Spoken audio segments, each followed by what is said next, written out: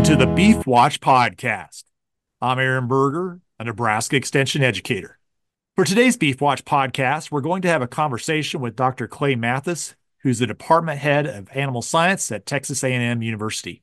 Thanks for joining me today. Aaron, glad to be here. Thank you. Well, Dr. Mathis, I've been watching your role at the King Ranch Institute for Ranch Management over the last 13 years. You recently took a different position, are now department head of animal science there.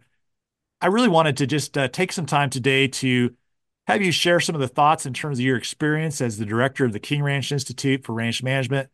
But before we dive into that, why don't you just tell us a little more about yourself, your background, and how you got to where you are today? Sure. Well, Aaron, I grew up in Central Texas. My father was a veterinarian, and so he had a mixed large animal, small animal practice. So we spent a lot of time on a lot of places in the Texas Hill Country.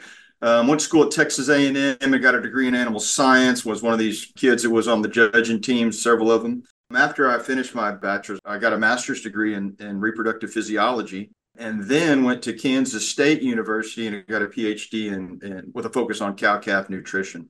So getting out of grad school in the late 1990s, I took a job as an extension livestock specialist at New Mexico State University. And so worked there with producers across the Southwest and really just got to learn about the diversity of production systems. Got to spend a lot of time on a lot of ranches. And during that time, although I was a nutritionist slash physiologist, spent a lot of time working on the SPA program, which is dug into the financial aspects of these ranching operations. And that it just really was fascinating to me. It made me a better nutritionist, a better manager by digging into those financials on those different ranches. And so there in the late 2000s, position of director of the King Ranch Institute came open. It was closer to home for me. So I made the move to be director of the King Ranch Institute for Ranch Management, started that in 2010. What a wonderful experience those 13 years were. So the King Ranch Institute, it's just laser focused on training managers for really complex ranching operations. And the way that program was created before my time was, it's based on a systems approach. So really seeing the whole and instead of just the parts of a ranch, but particularly how all those parts of the ranch are interconnected. And that was a foundation for training these graduate students that would come in to the 2-year master's program. And the training model also was built upon a case studies approach where the graduate students essentially served as consultants to ranching operations as they did projects, and they learned during those projects and served the industry at the same time. And so it was this great mix of academia, management, real world production, because really the recommendations those students made, they were real and people made decisions based on them. So it was just this experiential learning approach that yielded a lot of great managers. That's in a nutshell, what that King Ranch Institute program is. So, and then in October, I moved here to Texas A&M University to be the department head for animal science. So I went from a really laser focused master's program at the King Ranch Institute for Ranch Management to a whole lot broader, really large impact animal science department position here at Texas A&M University. So that's it kind of in a nutshell, Aaron. Yeah, let's circle back and just kind of talk about the King Ranch Institute for Ranch Management. Tell us a little more about why that program was initiated. What's the focus there for students who come through that program? What does that look like? Well, the institute was created when King Ranch turned 150 years old back in 2003. The family wanted to do something philanthropic, and they saw that there was this need. The complexity of ranching was increasing, and so they recognized then that the skill set that it took for a manager to be successful in the past 25 to 50 years was not the complete skill set that was going to be needed to manage these complex operations in the decades ahead. And so they felt like there was this gap, there was this void in training really high level managers, where it wasn't just having those really important boots on the ground knowledge of grass and water and livestock and wildlife, but also melding that with a really strong focus on leadership and business management. And so they got together with their friends and they endowed the King Ranch Institute back in 2003. And so that was a niche that they intended to create. And so I think over time there's been over 50 graduates of the program since then. So I guess for folks who might be wondering, well, how does it work? You basically take on 3 students every year. So there's a total of 6 students in the program at any one time, and an application process, a pretty rigorous one, looking for students who have the skills, or at least the raw skills anyway, that they want to develop to kind of move into be able to be some of these upper level managers. Well, you captured that very well. That's right. It was, and the students that enter that program, they're generally late 20s to their 30s, some even into their 40s. So they've got to have a lot of experience, and with that experience, those of us that are older know that there's just something you learn through experience that's a little bit humbling. And so once these students have that kind of experience, then they're really ready to build the skill set that it takes to get to that next level of management. So one of the things I've always found intriguing about your program, and you mentioned this as you talked about a systems approach to decision making, that's really what I'd like to go today in our conversation. As you think about you're working with these students, you're working with ranches on projects for them, asking questions about how do we make these ranches really fulfill goals and desires for owners and do that in a sustainable way. Share with us some things you've learned over your time there. What are some observations, things that you think would be valuable for those who are in the ranching industry who want to be successful? What are some things that you think are take homes from your time there? Sure. And I think, it starts with the recognition that no two ranches are alike. Every one of them has some unique things about it. Often it's those resources that support the ranch, but often it's the goals of ownership. So, if you own the ranch, you get to set those goals. If you're a manager of the ranch, your job is to help ownership achieve its goals. And they may not look exactly like what you think the goals ought to be. And so as a manager, it starts with the recognition of what are the goals, and then figuring out, okay, now how is the best way to achieve them? So that's one of them. I think another thing that has become crystal clear in my mind that in all ranching operations, it generally the number one challenge is, you think about drought and political issues, but the number one challenge in managing these ranches has really pretty consistently been communication. It's how well the team members communicate so people know what's going on. Without good communication, people cannot make autonomous decisions very well. Without autonomous decision making, pretty hard to maintain morale and tell people how to think. And so communication is key, particularly on these complex ranching operations.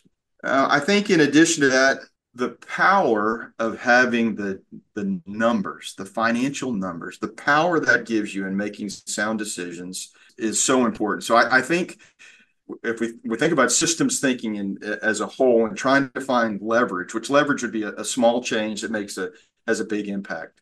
In my mind, probably the highest leverage decision is the decision to implement and maintain a managerial accounting system. And when somebody experiences the power of the information to be able to make good financial decisions based on what you've done historically and what you can estimate from future markets, it is so powerful. That knowledge is so powerful. And so that's one of the things I think has really been just galvanized in my mind to be important. I think when we talk about building particularly profitable production systems, that leverage is likely to be found in 3 places: labor cost, feed cost, and depreciation, both depreciation of infrastructure and depreciation of livestock and equipment. But those 3 expense categories make up well over 50% of total cost. And so since that's where the majority of the expenses come from, generally high leverage decisions influence one or more of those particular areas. Let's circle back and just because I think you mentioned managerial accounting, and I think for some of those who are listening, they're going to ask, what is that? What is managerial accounting? How's that different from regular accounting? Maybe dive into that a little bit and just give some meat to that comment. Okay, so let's think of accounting the way we generally think about it. We go to a CPA, the CPA helps us to minimize our tax burden as much as possible. So that's tax accounting, and that's trying to operate a business within the rules established by the Internal Revenue Service so that you spend as little tax money on taxes as possible. That's kind of the approach that most CPAs would take. But that information in a ranching operation, that information is only part of the story. And so those are generally cash-based systems. So in an accrual-based system, which helps us look across calendar years or fiscal years, however we set that up, and lets us evaluate on a managerial level a set of books that would be, it's just much more informative. So you think about somebody that one year they sell all their calves weaning, and let's say the next year they retain all their calves at weaning, so that the following year they might sell two calf crops in one year. Well, on a tax basis, your account says, well, gosh, you sold two calf crops in one year. One year you made a tremendous amount of money, and the other year you hardly made any because you didn't sell a calf crop at all. Well, on a managerial accounting system, that would be spread across years because you're looking at it on an accrual basis. And so it gives you a much cleaner picture for which to make management decisions. And Aaron, you understand managerial accounting as well as anybody. You could expand on that too if there's some gaps that I left into that, trying to put that into a nutshell as well. Yeah, I think you did a really nice job. I think it's really thinking about how do I collect information from an economics and finance perspective.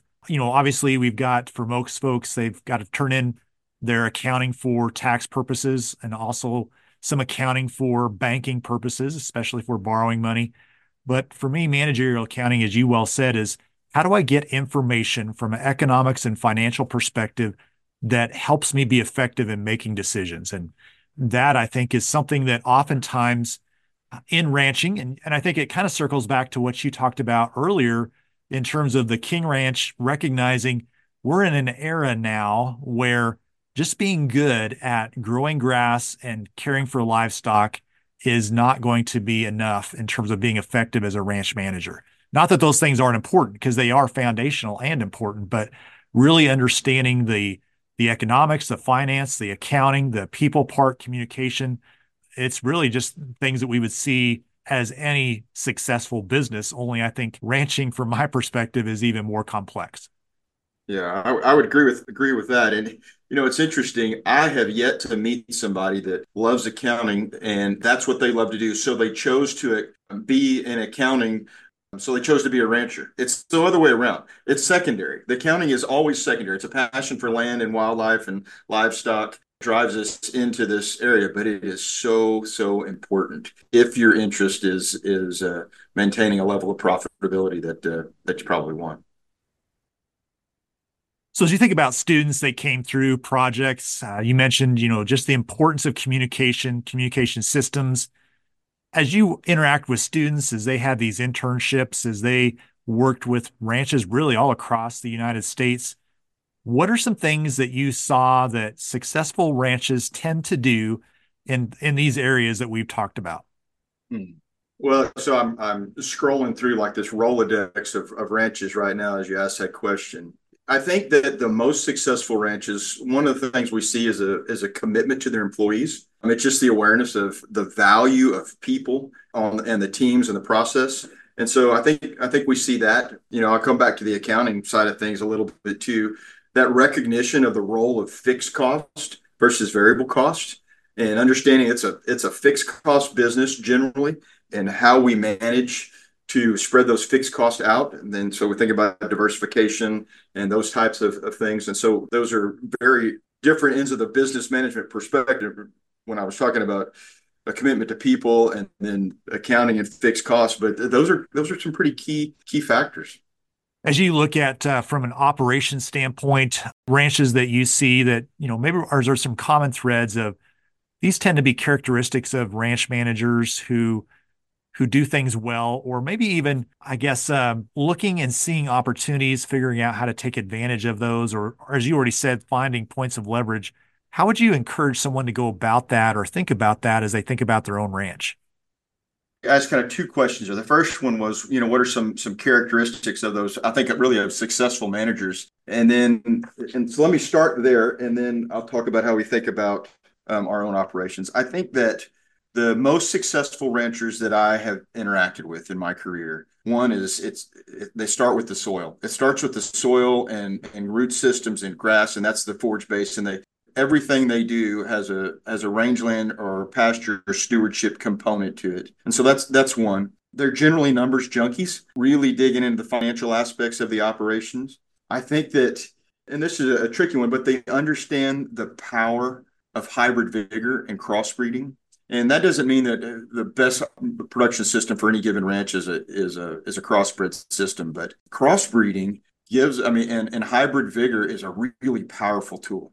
And capturing that, there's plenty of data that supports how that can change productivity, primarily through reproductive performance, but through other performance matters as well. And so, I think most of the really exceptional managers that I've interacted with have understood that and implemented that on larger scale operations. I think they're very flexible, adaptable, so willing to make change. And generally, they're pretty introspective, trying to figure out how they become better. And so, these continuous learners. And so, those are some of the characteristics I think have stuck out to me a lot over the years, Aaron. And then, with the second part of the question, with where should people look in their operations? I think the first thing is for people to give themselves the license to look at things differently. We look at production systems, and if we think of these ranches that have stayed in the family for decades or centuries, well, the prior family members and the production systems they built were right if the ranches have stayed in the family. And so we have to recognize that, but also at the same time think, okay, well, they adapted some over the last century or decades. Managers should give themselves the license to look at creative ways of doing things differently in the future. Is there a way to build your production system so it's more resilient to market shifts, to drought, whatever it may be? I think that that is really important to the success in the future, because the production system that was successful in the past, although it may have been right, may not be the best system for you moving forward. Well, I think that's really insightful. I appreciate that. I think we oftentimes we are tradition based as we think about ranching, and we value that. And I think it's important. We don't want to forget about the heritage we have. And I know that's a big part of what the King Ranch Institute communicates. But at the same time, there is a different world than it was 15, 20, 30, 50 years ago. And so thinking about how do we operate under the set of circumstances and opportunities we have now, how do we do that successfully? That does require being willing to ask some hard questions and maybe examine some production models or thought processes that haven't been examined. Yeah, well, I think that's exactly right. And Aaron, I think if we look forward and see what has happened technologically and information wise in just the last few years, I heard a statistic that said that this was just this last week. I heard a statistic and it was talking about the knowledge growth in the medical world. And pre-COVID, about every 5 years, our medical knowledge grew. Today, that's about every 78 days. Now, that doesn't mean that everything else can be solved that much more quicker. But with this artificial intelligence and technology advancement at such a rapid pace, there's no reason in the world it shouldn't continue to grow at an even more rapid pace. There's going to be innovations that occur like we've never seen before in this industry. And so holding on to that heritage, yet allowing ourselves to embrace some of these newer technologies is probably going to be part of a recipe for success, I think, in the decades ahead.